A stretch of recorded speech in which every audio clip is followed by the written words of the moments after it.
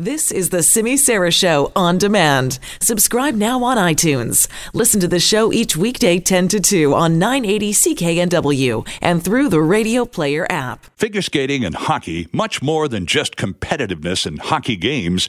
There are many hours of on-ice and off-ice training that stands behind every performance. As part of our health series, Brianna Carnegie takes a look at skating and the power of an edge. Whether figure skating, power, or synchronized skating, or as a hockey player, working on edges is a crucial component to having balance and control on ice. Skaters are coached through drills, even starting from an early age, to help gain confidence in their blades and to learn how to most effectively generate power from those edges. Weight over the blade, pressed into the ice at a specific angle, creates propulsion. Susan Ritchie is a power skating instructor near the Toronto area, coaching both figure skaters and hockey players. Her training differs between the two groups. Figure skating is an aesthetic sport, and quite frankly, in hockey, we don't really care what we look like. So with figure skating, we have to worry much more about the aesthetics of the posture.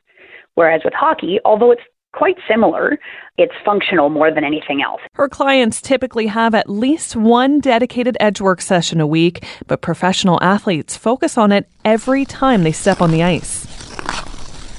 Sophia Perugini began figure skating when she was just 2.5 years old. They teach you kind of how to get on that proper outside edge or how to properly use that inside edge. And are you just going to push with your toe pick, or are you going to use the whole blade and fully use that inside to the outside edge to gain that power? When she was 6, Sophia joined a synchronized skating team and has been competing now for just over 20 years. In 2010, her team won silver at the World Junior Synchronized Skating Championships.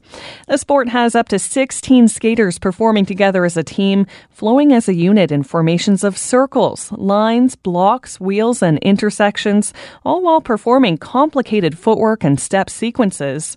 Higher levels perform a short program of about 3 minutes long and a long program of about 5 minutes, which includes lifts. I feel like the more time and effort you put into your edges, it just becomes effortless.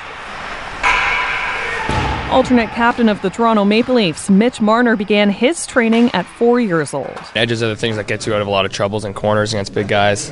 Through the middle of the ice, I can gain a lot of speed off that and I think confuse a lot of players. The now 22-year-old all-star is known for his edge work, his agility, and ability to create space on the ice. That's something that I always train for, is trying to do that quick cutback and cut in someone's lane and get my kind of time and space and freedom to make a play and see the ice well. Effectively using each push of the blade will also boost power and speed. And for Susan's clients, they notice an improvement in muscle strength. You'd be surprised the workout you can get from that.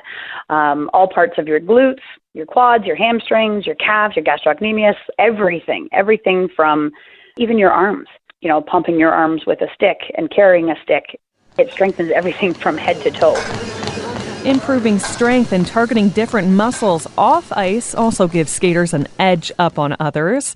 Kyle Paragua's fitness training has helped Canada's world champion figure skaters Piper Gillis and Paul Poirier, as well as young athletes, fitness enthusiasts, and teams. There's some sort of individuality component that comes to training, especially with hockey athletes or figure skate, whatever athletes you have, because the demands of the sports are different. Professional and semi-professional athletes are required to maintain intense fitness training regimes, which could include cardio, weight and interval training, spin classes, and even sessions of CrossFit, Pilates, ballet, or yoga. Figure skating is very repetitive on the ice, and so you want to give them variability, put their body in a different position so that they get stronger in different ways. It also usually begins with fitness testing. Fitness testing is super important.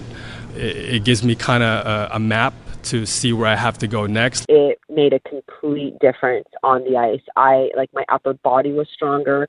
I was able to hold my arms up for longer.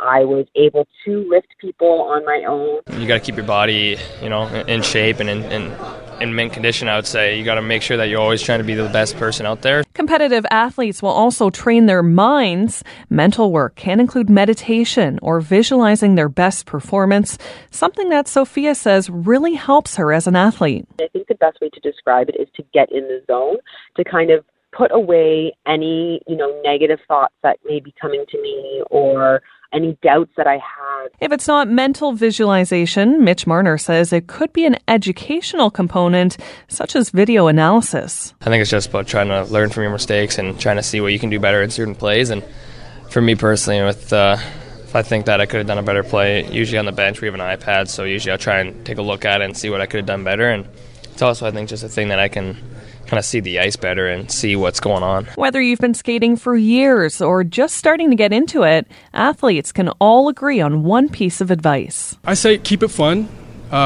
keep fitness fun, keep fitness simple. The thing I always tell people is just, for kids growing up, have joy with the game and enjoy everything you do, and just try and be your best. For Global News, I'm Brianna Carnegie. Well, thank you, Brianna.